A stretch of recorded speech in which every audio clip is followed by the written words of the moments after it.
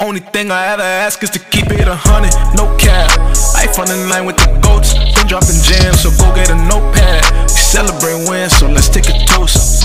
I don't know what the commotion's about when it's set in stone that we greatness, bro. This is success in the making, this ain't a joke. We take leaps of faith like we hopped off a boat, no cap.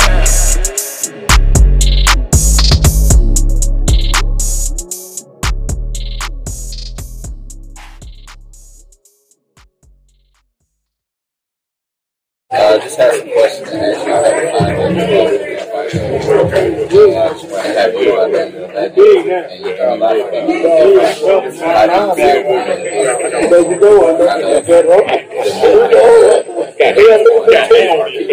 I've known Brother Shamaz for many years. My good brother, Lane Hashim Nazinga. And so I've been behind the scenes supporting the brothers, supporting the Black Panther Party, and the movement in the community for the majority of my professional career. I feel it's my duty, you know what I'm saying, for me to, if not personally, be on the front lines, make sure that I'm supporting the brothers that are consistently on the front lines, fighting the good fight for the community. We appreciate you. So I know that you grew up in Houston, right? Born in Houston, raised in Port Arthur. Okay. How was that upbringing, and what things did you learn in your come up? I know you were prominent with the selling the mixtapes out the trunk. Can you tell us about that?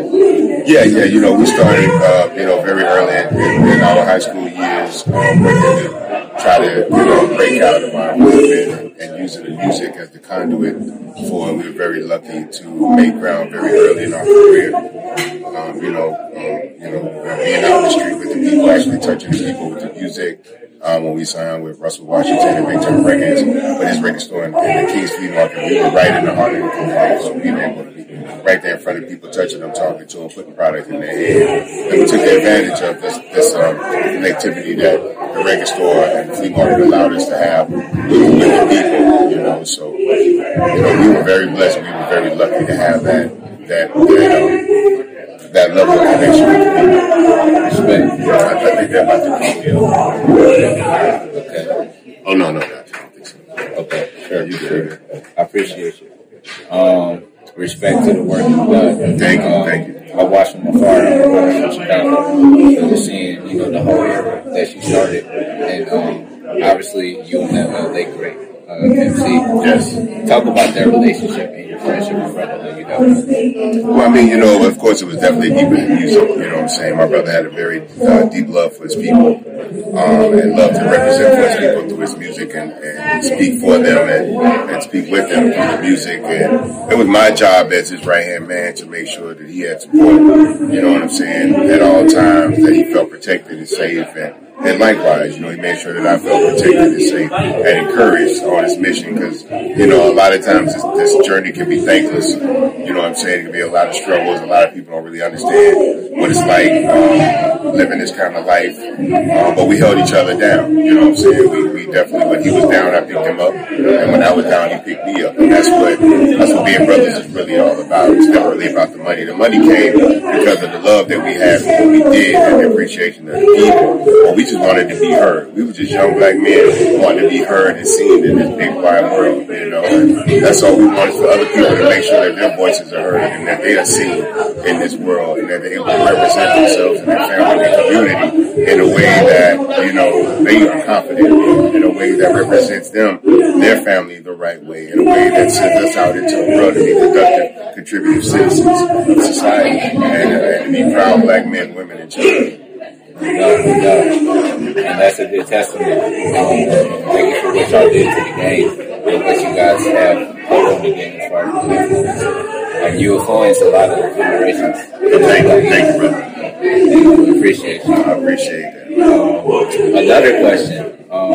When the flood happened in Houston, and they needed relief, how was that? How was the impact for you on the city? I heard, tell me if it's true or not, but you linked up with Lecrae to kind of help out. Yeah, Lecrae came down and helped us with some stuff, but primarily in the city it was Trey and I and Relief Gang were out there. It was rough, man, seeing the people of Houston suffer like that. You know, I felt I had to personally get involved and get out there and touch people and let them know they weren't alone in moments like that. You know, a lot of times this country tries to pull us apart as people, you know what I'm saying? But I know a lot of people who didn't maybe agree with my worldview or maybe didn't, you know, care for my color. But when we came with help, you know, when black people came to help them, they had to put all that stuff to the side to help their families, you know what I'm saying? And that's all we ask, man. We're not asking people to treat us any different. Just get out the way and let us protect our family. Let us take care of our family. Let us contribute to our community. Let us build up our community and the people in it. Let us build, you know, financial equity, you know what I'm saying? You know, let us make sure that we have every opportunity to succeed in this country that everybody else has been given. That's all we ever wanted. We never wanted to be treated special. We just wanted to be treated equal. Right. I respect that. And that's what we need as black people, that empowerment that you said. Equitable economics and unity and power to really get ourselves on one important list. So we appreciate your efforts and what you've done. Thank you.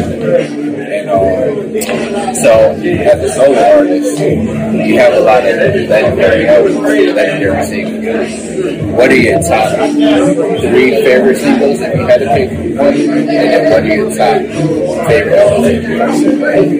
Oh, wow. I mean, that's a lot because they all mean something to me. But probably, you know, Draped Up was a big single for me as a solo artist. Get Throw was a very big single for me as a solo artist. But then also Angel in the Sky, which was a dedication record that I made to Pepsi.